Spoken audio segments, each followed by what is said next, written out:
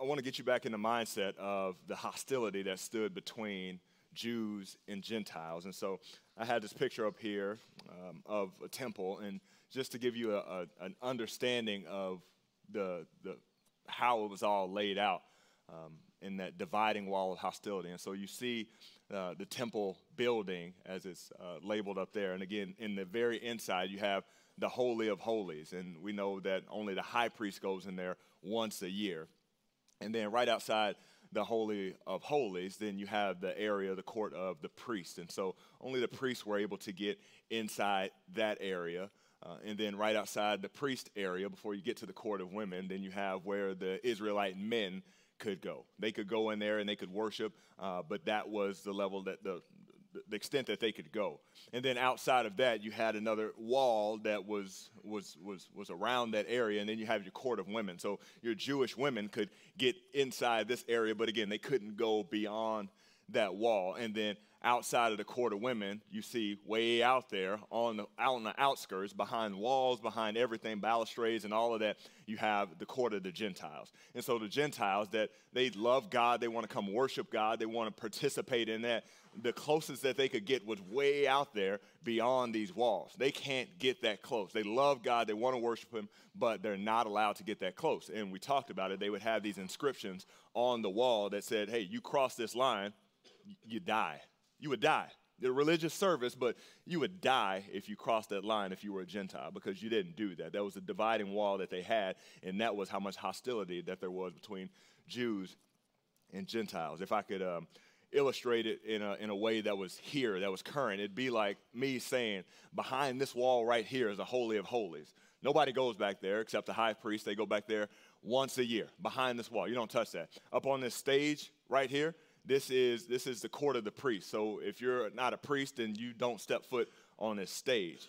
You can't get here. Where you guys are, you're in the building, but you're on the outskirts inside. You're right here. This is the court of the Israelites. So this is where the Jewish men could come and worship God, Yahweh. You could be in here. Outside here in the parking lot is the court of women. So the women, they had to stay outside. If they wanted to hear worship and they wanted to be part of worship, they couldn't come in here where the men could be, or the priest could be, or where the high priest could be. They'd be outside in the parking lot, but they still come to worship. And then if you were a Gentile, you'd be way out there. You couldn't turn into the Columbia. You could turn into the Columbia Loop. You couldn't enter the inner circle of Columbia. So just imagine coming to church and having to sit on the outskirts of the street that wraps around here, the Columbia Loop, and say, this is how I worship. I love God. I come to worship, and this is as close as I get. If I step foot inside this inner parking lot, I could die. I could lose my life. But that's how they worship God. They were way out there because there was this dividing wall. There was this tension. There was this hostility that they couldn't come past. But here's the thing. You and I don't have to sit way outside on Columbia Loop trying to worship God, because Christ died on the cross. And he destroyed that wall of hostility. He destroyed that wall of hostility. So you and I that were way out there, we were far off, far away, we could be brought near. Along with the people, the Jews that were near, we could all be brought near and have access to the Father. And that's what Christ did when he died.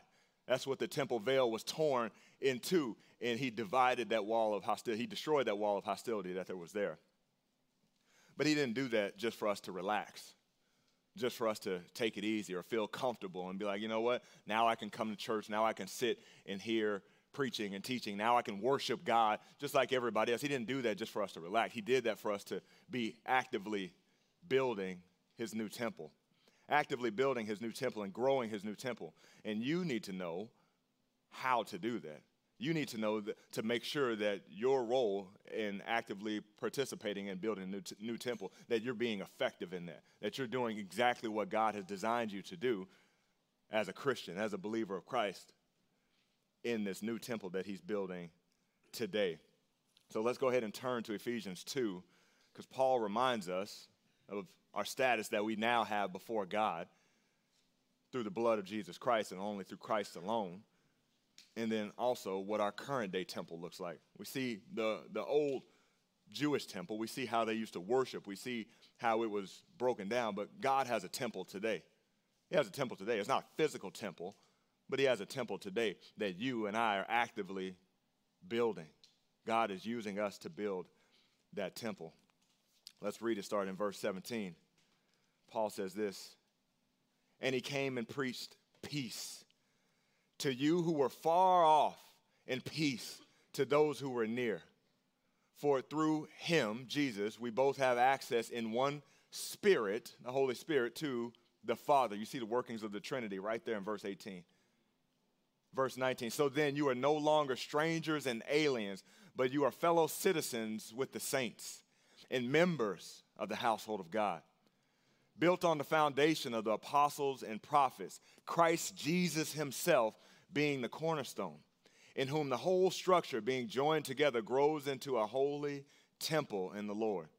In him you also are being built together into a dwelling place for God by the Spirit. So if we take a look at our first two verses, we come back to what we talked about last time. Jesus is peace. He's a personification of peace himself. He gives us peace between God. He gives us peace between other believers. He gives us peace, and now he's saying he came and not only was he peace personified, he also preached peace. He preached peace. And this is echoing Isaiah 57:19, where God says, peace, peace to the far and to the near, says the Lord, and I will heal them. And so God was talking about this peace that was going to come, that was going to heal all things. Here's the peace that he was talking about. It's Jesus. Jesus is coming, and he is preaching peace. And then he tells us that through the workings of the Trinity, we have access to the Father. I told you before, only the high priest could go into the Holy of Holies. Only the priest could go into the court of priests.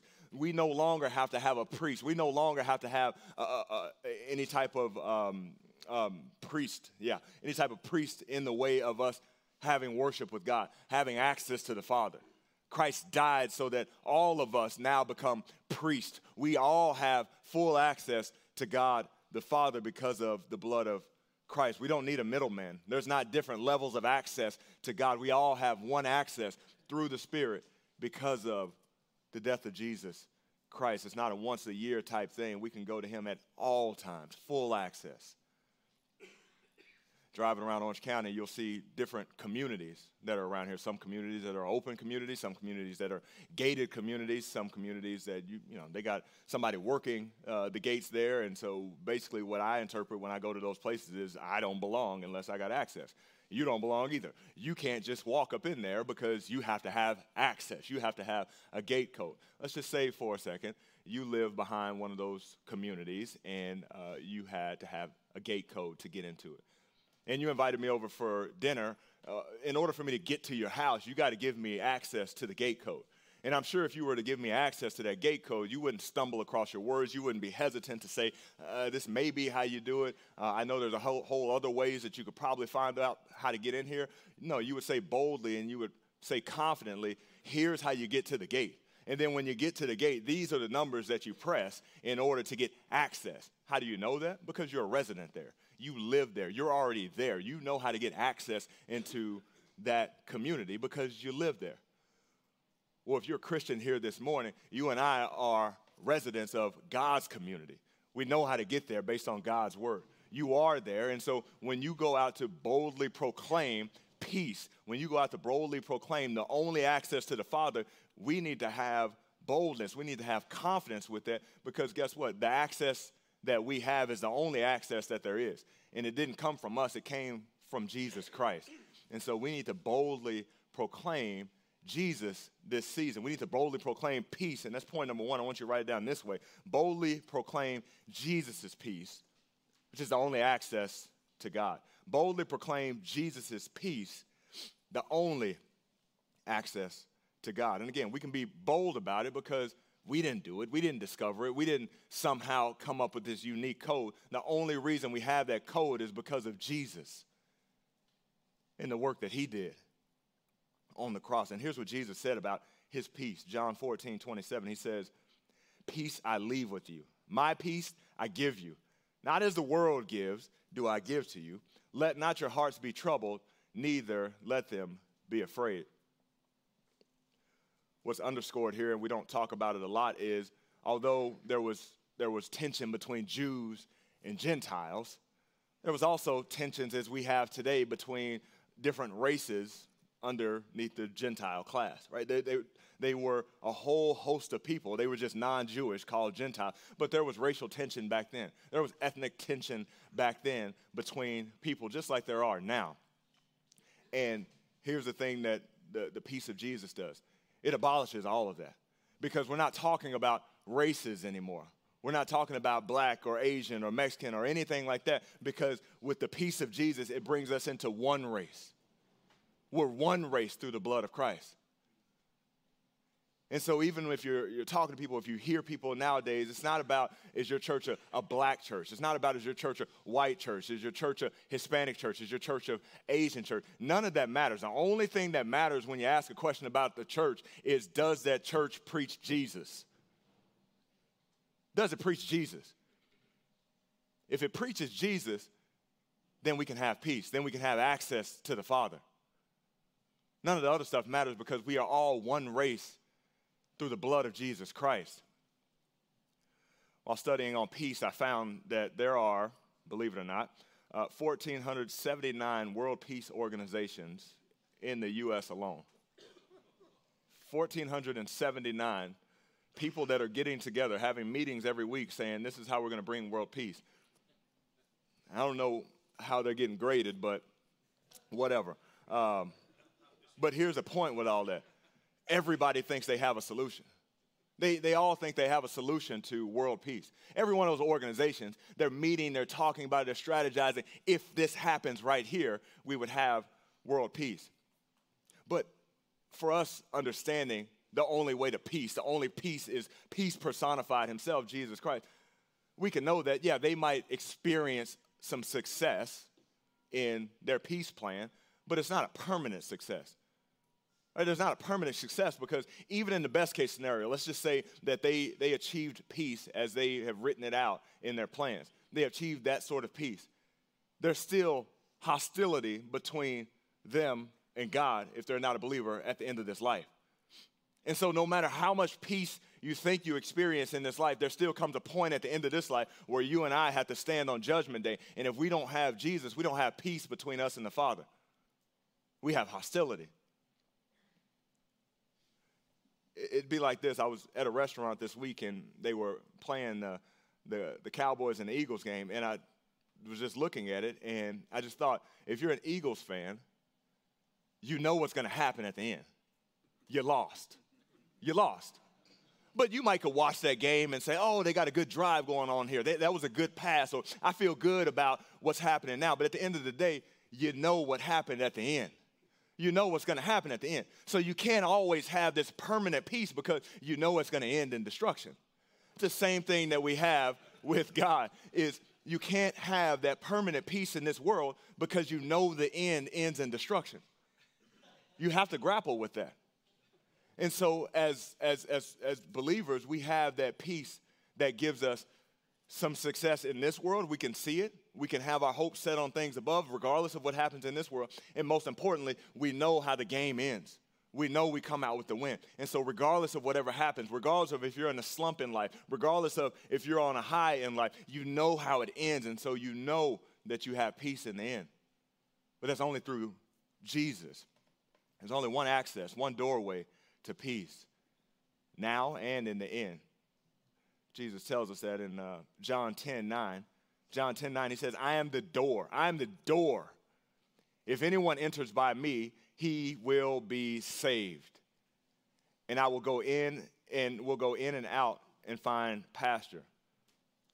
Jot this one down too. John 14:6, of course. Jesus says, I am the way, the truth, and the life. No one comes to the Father except through me. No one. No, you've probably seen it just like I have when you drive around and see those coexist stickers, bumper stickers. I want to rip them off sometimes. Like, I just want to rip them off. Why? Because it doesn't make sense. It can't happen. You see that T that's on the end that represents the cross? It doesn't coexist. It's not trying to coexist. It can't coexist. Because Jesus says, I am the only access to the Father. So all these other ones that are lined up in this one word with me, it doesn't work because I'm the only access. Jesus is the only peace, the only true peace. His blood and his blood alone is what gives us access to the Father. And you and I need to proclaim that. We need to preach that. We need to boldly preach the peace of Jesus Christ, the only access to the Father. People need to hear that. People are longing to hear that. You have that access. And we need to tell people that. Preach that to people. Are you ready to do that? Are you ready to do that? Because we have a unique opportunity this Christmas season where everybody's eyes are on the birth of Jesus Christ. Whether they believe it, whether they don't, whether they just are in it for the gifts and the party and all that stuff, people's eyes are on Jesus. My question is, are you ready? Are you ready? If you were at your job right now and people started talking about Christmas, can you transition that conversation and try to get to the cross with it? Right, by even asking simple questions. Do you know what Christmas is all about? People are talking about Christmas. Hey, what are you doing for Christmas? What does your family normally do for Christmas? Hey, I got a question for you. Do you know what Christmas is truly all about? Because it's not about the gifts. It's not about the party. It's not about, getting families together and all that stuff. Do you know what the real meaning of Christmas is? It'd be a great question to ask somebody. Or, matter of fact, if somebody's talking about Christmas, you could tell somebody, hey, do you know that Christmas was talked about hundreds of years before it actually happened? God said it was going to happen. God said that Jesus would be born of a virgin. Do you know that that's in the Bible? That's in Isaiah. That's in the Bible. It was prophesied way before it happened. Did you know that? Or when people start talking about gifts and all of those things, it's like, do you know where we get the idea of gifts from? Do you understand that there were wise men that brought 3 gifts to worship this king, to worship this baby? Do you understand that's where it started from? Right? Are you ready? Just being able to ask questions. I'm not saying every time somebody brings up Christmas, you're going to get all the way to the cross, but are you ready to ask a question that's going to put a pebble in their shoe? That's going to get them to think. That's going to give you an opportunity to continue to talk about more. You need to be ready because you're all going to have interfacings with people that are going to talk about Christmas. It's a great opportunity where we can proclaim and preach Jesus, the only access to the Father, the only peace that we can have in this world. The world wants peace. Can't have peace without peace himself, Jesus Christ. Back in our passage, verse 19. Verse 19. So then you are no longer, you once were, but you are no longer strangers and aliens, but you are fellow citizens with the saints and members of the household of God. Citizenship. Citizenship was a big deal. Big deal, right? They're in Asia Minor, but they are Roman citizens. They are citizens of Rome. That means they have protection from Rome. That means they have benefits of being a Roman citizen. That's some of the reason why Paul didn't get killed in Acts throughout. Obviously, God's had his hand of faithfulness on there, but there's a reasons why Paul didn't get killed because he was a Roman citizen. He could say, hey, you shouldn't be doing this to me. You shouldn't be treating me this way because I'm a Roman citizen just like you. I have benefits to that. I have protection within who I am. So citizenship was a big deal. So Paul even saying this to the Ephesians, this should perk their ears to say, I know what citizenship is because I'm a citizen of a place that is not here, right? I'm a Roman citizen that's over there, but I'm protected. I'm part of that empire. And then he talks about being citizens with the saints. What do you mean with the saints? The saints of all time. We're being citizens with the saints of all time. Yes, right now God is building his church, and that is separate from Israel, those separate from those things. But we are saints, citizens of the same community of all time. But God's building his new temple right now through the blood of Jesus Christ. And then he ends with that we are members of the household of God. Members of the household of God. Members of someone's household is the deepest intimacy that you could have. Like when you are a member of somebody's household, that's a big deal. That's a big deal. It's like if I continue my illustration from earlier, let's just say, you invited me to your house. Well, now I live in your community. Right? I got access to the gate code just like you got access. I got access to the community pool just like you do. I got access to the tennis courts, all that stuff just like you do. I'm behind the gates. I'm part of the community. However, if you invite me over to your house and I come over for dinner, and even though you tell me, make yourself at home, there's some restrictions to that. You wouldn't want me, if you said make yourself at home, you wouldn't want me to come in your house, all of a sudden say, you know what, I had a hard day, let me go ahead in here and jump in the shower. I'm going to jump in the shower. I'm going to go to your closet. I'm going to put on a shirt and everything. And you invited me over for dinner, but I'm going to open up the fridge. I'm going to grab some stuff out of there. I'm going to start cooking my own thing and kick up my feet on the couch and watch TV. You probably look at your wife and say, babe, we can't invite Pastor Kellen over anymore. we can't. Right? He's making himself at home a little bit too much. I know we said it, but come on now. There's restrictions to this. But guess who can do that? Your kids can do that. Your wife can do that. Right? Why? Why can they do that? Because they're members of your household. There's a whole different level of access that they have because they live there. They're members of your household that anybody else can have. Any visitor coming in your house can have. You and I are members of God's household. Members of God's household. Through the blood of Jesus Christ, he makes peace with other people, makes peace with other believers. But then he not only makes us citizens of God's kingdom, but you and I are members of his household. Just think about the level of intimacy that is. Think about the level of relationship that you have. You got access as a member of his family, permanent resident status. And you and I need to rejoice in that. Rejoice in the fact that we are permanently members of God's household. Let's write that down that way for point number 2. Rejoice in your permanent resident status. Rejoice in your permanent resident status. I mean, there are certain things that residents in your homes can do that others can't. Well, it's the same thing in God's household. There's certain things that God's children, members of his household, can do that others can't do. Yeah, there's common grace that God gives to everyone. The fact that everyone, believer or non-believer, has breath in our lungs, that we're breathing, that we got to church or we got to work or we have a family. All of those are common grace. God gives grace to everyone, common grace. But then there's specific things that God gives, gifts that he gives, that are only for the members of his family. Members of his family. We only have access to that if you are in Christ. One of those things, full access, is prayer. Prayer. Prayer. Anytime. 2 Thessalonians 5:17, God says, pray without ceasing. His word says, pray without ceasing. That means if you're up in the middle of the night, you can call upon God. If you're going through a tough time, call upon God. If you're singing praises to God, call upon God. Anytime, pray without ceasing. And then I love this. Jesus teaches us how to pray with the Lord's Prayer in Matthew 6. You know how he starts off the Lord's Prayer? Our Father. Our Father. Think about that. Our Father. When you pray to God, you're not praying to somebody that's distant, somebody that's far away, somebody that you're hoping would answer your prayer, somebody that you hope cares about you. You're praying about or to your Father. Our Father, who art in heaven, hallowed be thy name. That's just a beautiful thing. We should rejoice in that. We can call him Father.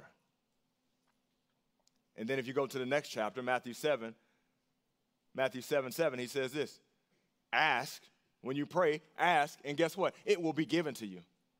Of course, when we pray according to his will, but ask and it will be given to you. It will be given to you because you're a member of his household. Then Matthew 7:11, you drop down a few verses later, he says this, if you then who are evil know how to give good gifts to your children, how much more will your Father who is in heaven give good things to those who ask him? How much more will your Father give good things? The one that's in heaven. He gives us gifts. He gives us blessings. As a permanent resident, we can get those things from God. And if we didn't have permanent residence, we wouldn't get those same gifts without him. We get gifts. We get blessings. We get full access to God to call upon him. He answers our prayers. We can really rejoice in this because guess what? All of those things that I just mentioned, it's just a small sample size of what's going to happen for eternity. That's what eternity is going to be all about. Philippians 3:20-21. Paul talks about citizenship. He says it this way, but our citizenship is in heaven, And from it we await a Savior, the Lord Jesus Christ, who will transform our lowly body to be like his glorious body by the power that enables him even to subject all things to himself. Paul, oftentimes we read throughout Scripture, he's going through a tough time here, but he's focusing on his citizenship. He's focusing on his permanent resident status. And it's not where he's getting beat up. It's in heaven, where he has full access to God, both now in the flesh, he does, and then, of course, for eternity. Some of you in here as Christians even spend too much time dwelling instead of, like Paul is doing, on eternal things, on your citizenship, on your permanent resident status. We spend too much time dwelling on things here on earth. Things that are happening in this world, things that are not happening in this world. We dwell on that, and what we don't realize is it's all temporary, guys. It's all temporary. It's not going to last. And it wasn't supposed to be. This is not supposed to be heaven. It's not supposed to be perfect here. But we dwell on things as if this is our eternal residence. And I'm not saying we shouldn't fight for holiness and fight for things to be better around us. We absolutely should. But again, it shouldn't be our whole battle. It shouldn't be our focus to say, this is all that there is, so I got to give everything to it. It'd be like you staying in a hotel and having, an uncomfortable bed. Well, you're not going to invest in a new bed at the hotel. You're not going to call Sleep Number and say, hey, deliver it here for these few days that I'm going to be here. Wouldn't make sense because it's not your home. It's not your home. You're going back to your home. You're going back to your bed that's designed for you. But in the meantime, can you make adjustments? Yeah, you make adjustments to make it more comfortable while you're there, but it's not your home. That's how you and I need to think about things on this earth. Yeah, we can make some adjustments, and we need to be praying about things, and we need to be pursuing things and trying to see Christ glorified all throughout this world, but not getting so fed up thinking that this is going to be something that it was never intended to be. Our citizenship is in heaven. Our permanent resident status is with God, his household. The peace of Jesus makes us citizens of the kingdom and also makes us households, part of God's household. But the last part of this section is it makes us part of his new temple. His new temple. Let's look at, back in our passage, verse 20 through 22 to find out more about this new temple that God is building. Verse 20, the new temple, he's starting to talk about it, is built on the foundation of the apostles and prophets, Christ Jesus himself being the cornerstone, in whom the whole structure being joined together grows into a holy temple in the Lord. In him you also are being built together into a dwelling place for God by the Spirit. Let me just start where we just ended. A dwelling place for God by the Spirit. He's talking about the temple. And if you're familiar with the Bible, you might think, well, what about 1 Corinthians 6:19? Aren't our bodies the temple? Aren't our bodies the temple of the Lord? Yes, that is the case as well. But in this context, he's talking about corporately, not individually, but corporately, we are God's temple as well. He dwells within us corporately, in addition to, as 1 Corinthians 6 is talking about, individually, the Holy Spirit being within us. And then going back up from the bottom, working our way back up, verse 21, he talks about the temple. He starts talking about the temple, and just think about the words that he's using, because that temple language is relevant to his audience. Because whether they're Jews or Gentiles, they can relate to temple. If you're a Gentile, you can relate to the temple of Diana, right? The goddess Artemis is believed to reside in the temple of Diana. And so this is a huge, one of the wonders of the world. Here, a God dwells. And so Gentiles are looking at this temple, and when he says temple, it's like, I know what you're talking about. Jews can look at the temple, and they think about the temple that is in Jerusalem. They know what he's talking about when he says temple. So again, that piques their attention to say temple. I know what a temple is. I can relate to that temple language. Well, what are you talking about, Paul? He's not talking about either one of those. Because the Jews can relate to it, and they can relate to it historically long before this temple of Diana, right? Because they can go all the way back to Genesis and say, well, God was dwelling with man. He was walking with man back in Genesis. And then you even get to Exodus, and then God was dwelling in the tabernacle. And then you continue on in the Old Testament, and then finally Solomon builds a temple, and God is now dwelling in the temple. And so God has been dwelling with his people in different variations of buildings and walking with his people. And so when he says God is dwelling with us, they can relate to that. But now he's saying God is dwelling corporately in his new temple through the blood of Jesus Christ, through Christians. That's for them to understand now. And he's dwelling there, and this is how it's built. Verse 20. There's a cornerstone of Christ Jesus himself, the cornerstone. Now, we don't think about the cornerstone being much in construction nowadays, but it was a big deal. It was a big deal in first century and beyond. You had to have the right cornerstone. The cornerstone was how you centered the whole entire structure was around this cornerstone. And so the cornerstone was the most important piece. It had to be cut right. It had to have a big enough foundation. And every piece that was built from there was built around this cornerstone. They didn't have mortar back in those days where you could, no matter what you slap it on, that it just sticks and it could be a little lopsided and all this stuff. It had to be perfectly cut, almost like a game of Tetris, and it had to fit perfectly in order for this building to stand. So the cornerstone was foundational. The cornerstone was the most important piece of any building. And he's saying the most important piece of God's new temple that he's building is the cornerstone, and that's Jesus. And then he says the foundation is the apostles and the prophets. And just even in that wording that he uses there, apostles and prophets versus prophets and apostles, lets us know that he's talking about the New Testament time. He's talking about it goes from Jesus to the apostles to the prophets and then on. Right? And so we can see he's talking about New Testament here, but then he says there's a cornerstone and then there's the foundation. Some of these foundational building blocks were as long as this stage. Right? This stage is 29 feet long. They were up anywhere close to 28 to 29 feet long. So picture this top stage right here being a big block that was foundational piece of the temple. And it was that size, and that's where it would start. And then it would build up from there. And every piece would perfectly fit to form any structure. But it would perfectly fit in our context here to form God's temple. And that is how he is building our temple, his temple, through us. Carrying on my illustration, being a permanent resident. So you've kicked me out of your house, but now we're just talking about the permanent residents that live in your house. All the permanent residents that live in your house, they have responsibilities.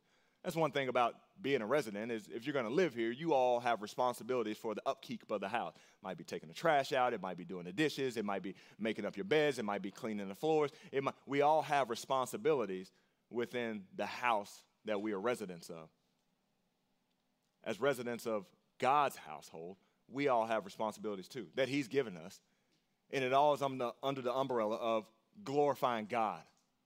Right? And we are living the life that we saw lived by Jesus, and we can read that Jesus lived, that the apostles lived, that the prophets lived, that the Christians before us, we are imitating others as they imitate Christ. And as you can see that even through that, the temple building starts with Christ being the cornerstone. So he's the most important piece. He's the one that shines light to every other piece of the temple. And you and I have a responsibility to be active in building that temple. It's not for us just to be saved and then sit back and relax. It's to be active and continuing to build God's temple. Because guess what? He's going to use you to continue to build other blocks. You're going to share the gospel with somebody. You're going to lead somebody to Christ. And then all of a sudden, that's going to be another block that's perfectly added to God's temple. And he's going to continue to grow his temple with new believers that are perfectly shaped, perfectly gifted for his glory and his honor to achieve his mission and his purpose. And you and I are to be active in the building of that.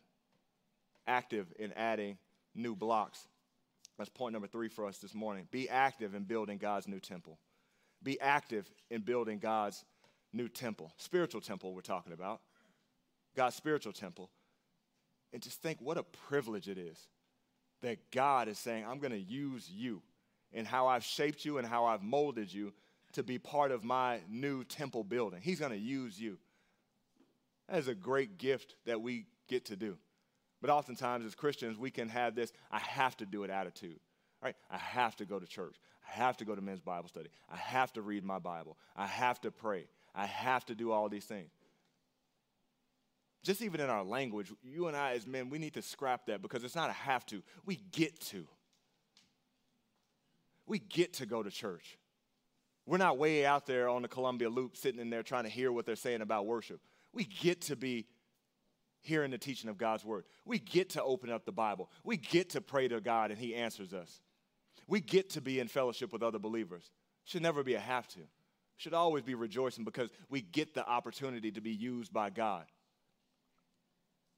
Peter helps us to understand that well in 1 Peter chapter 2. If you can get there quickly, turn there. But 1 Peter chapter 2, verses 4 through 12. Let me read this because Peter gives us an understanding of our roles. When we say building blocks, when we say stones, building stones, it doesn't mean we're just stationary. We're active, constantly seeking ways to continue to have God build his temple through us. 1 Peter 2, verse 4, he says, as you come to him, Jesus, a living stone, being rejected by men, but in the sight of God, chosen and precious. You yourselves, like living stones, you and I, we're like living stones, are being built up as a spiritual house to be a holy priesthood, to offer spiritual sacrifices acceptable to God through Christ Jesus. For it stands in Scripture, behold, I am laying in Zion a stone, a cornerstone, chosen and precious. And whoever believes in him will not be put to shame. Again, this was prophesied way before, hundreds of years before. So the honor is for you who believe. But for those who do not believe, the stone that the builders rejected is become the cornerstone and a stone of stumbling, a rock of offense. Now, you can have Jesus, you can have the blood of Jesus, and it can give you access to the Father. It can give you peace, or guess what? It's going to give you a hard time in this life because you can't shake it. It's the only way to peace. Continuing on in verse 8, they stumble because they disobey the word. That's why they stumble. They disobey the word, what God is telling them to do. And they were as they were destined to do. But you, verse 9, are a chosen race. Right? We're one race. A royal priesthood, a holy nation, a people for his own possession, that you may proclaim the excellencies of him, God, who calls you out of darkness into a marvelous light. Once you were not a people. Again, that's not who we were. You weren't born into this. You didn't always have access to God. It wasn't something that you earned. You weren't those people. But now you are God's people. Once you had not received mercy, but now, because of the blood of Jesus Christ, you've received mercy. What does that mean for us? Verse 11, beloved, I urge you as sojourners and exiles, abstain from the passions of the flesh, which wage war against your soul. Keep your conduct among the Gentiles honorable, so that when they do that, when they speak against you as evildoers, they may see your good deeds and glorify God on the day of visitation.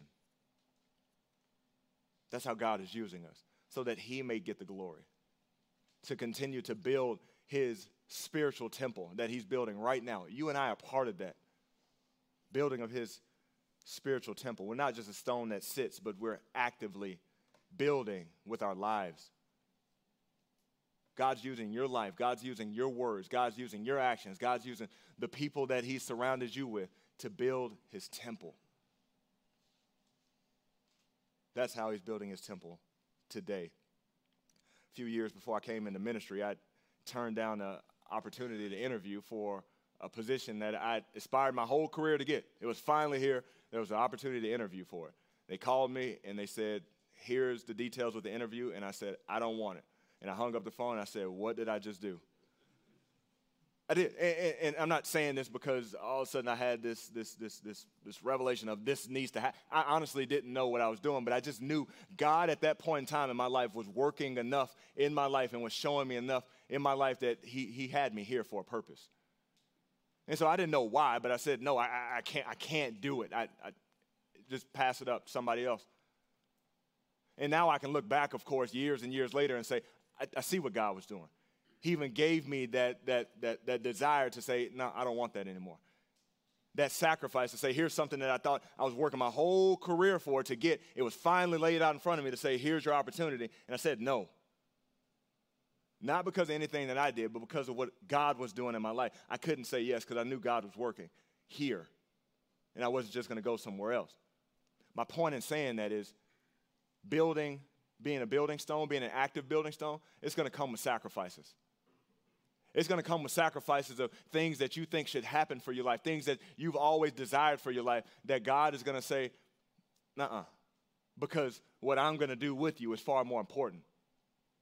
All right, it might come with you turning down a promotion opportunity. It might come with you turning down a job assignment because guess what? You're being called to serve here. And God is going to use you here at church. And you realize that what God is going to use you for here at church is far more important than whatever accolades or position that you can get here in this life. It might be where your kids go to school. Some of your kids are making decisions about college and those things, and they're looking at it saying, what does this college have to offer? What does this college have to offer? What does this college have to offer? And it might be you sacrificing, doesn't matter what this college has to offer, what churches are next to this college.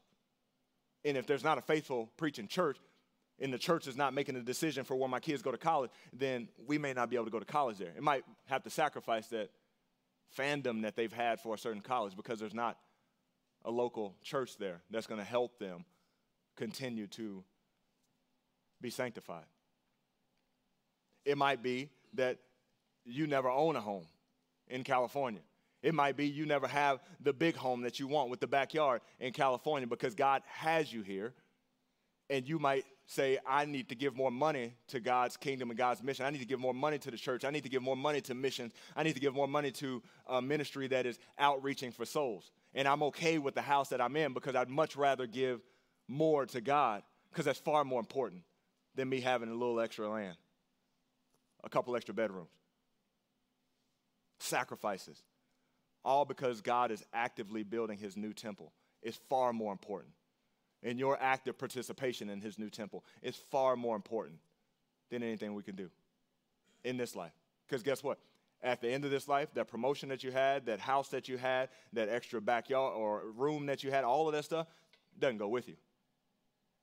But those souls that you impacted, the way that you impacted God's kingdom, the way that you helped build up the body of Christ, all of that stuff is eternal because it is all part of the workings of seeing souls saved. Every little piece of it.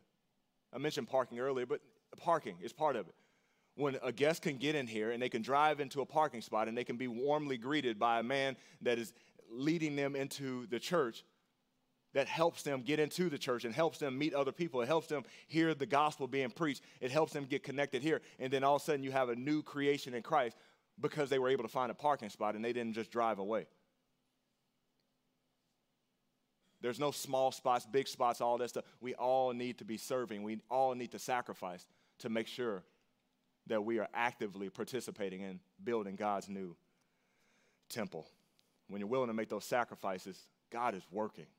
God is working, and he will bless you in those sacrifices, far beyond all the little, meaningless things that you get here, a few extra dollars, a good feeling for a season. He'll bless you immensely. But it's going to require sacrifices of what you want to do. But he will use you. Paul wants his readers to understand that Jesus, his impact, his death, it impacts everything in this life. It brings peace in this life through the blood of Jesus Christ. He wants his readers to understand that. He spends this whole entire section talking about the gospel, this whole entire chapter. He starts off at the beginning, remembering who you once were. You were dead in your trespasses and sin, but God, being rich in mercy, made you alive again with Christ, together with Christ. And then he says, by grace you have been saved. It wasn't anything you did. By grace you have been saved. And then he's continuing to use us for good works that he's built beforehand. Right? He's had them all laid out so that we may walk in them. And then he reminds us even corporately again, you were once far off. You were way out there. You were trying to worship God, but again, you couldn't get inside the Columbia Loop. You couldn't get close to worship God. But Jesus' blood on the cross demolished all of that. It destroyed that dividing wall of hostility. And then those of us that were far off, those of us that were near, we're all one access to God. We're all one race. And God is using us to build his temple today. The same dwelling place we see in the Old Testament, God has that same focus on the temple, and it's through you and I that he's building that temple. And if you are not a believer here, if you are not a Christian, if you are someone that you're rolling the dice thinking you got time tomorrow, you got time next month, you got time in another year or something, you don't have that time. It could end for you today. It could end for you today. And you could be on the wrong side of eternity. Don't let that be the case. Don't be far off. Don't be far out there. Be brought near through the blood of Jesus Christ. Don't be in hostility with God. Be at peace with God through the blood of Jesus Christ. And make that profession of faith that you're going to surrender your life to Christ today. What does that mean tomorrow, next month? I don't know. I don't know. But I guarantee you can ask other believers. God will lead you every step of the way. He'll show you exactly what that means. But you need to make that sacrifice first to say it's not about what I want in this life. It's not about what I want to do. It's about what does Jesus want me to do. Make that sacrifice. If you are a believer here, we need to hear this, and we need to be active participants in building God's temple. Active participants, planting seeds, putting pebbles in people's shoes by asking them questions, getting them to think about what real peace is, and that peace that gives us access to God the Father. And when we do that, God will continue to use this church. God will continue to use you to build his temple. I just pray this Christmas season we would all do that and do that well. Let's pray. God, thank you for choosing to use us. Although we are not worthy, we are not polished, we are broken people, but you have chosen to use us for your glory and your honor to build your temple. Just same temple that was talked about in the Old Testament. Same dwelling place that you had with the Israelites as they were wandering in the wilderness, in the tabernacle. You are dwelling with us as believers, one race in Christ, and we thank you for that. Lord, I pray that we would all have just ways that we can preach peace top of our mind as you've given us a season where everybody is thinking about Jesus. Lord, give us the boldness to preach peace. And Lord, keep using us and help us to remember that regardless of whatever happens in this life, that we are permanent residents with you in your household. We have intimacy with you and we have full access to you. And we thank you for that. Lord, use us and use us well. And we pray these things in Jesus' name. Amen.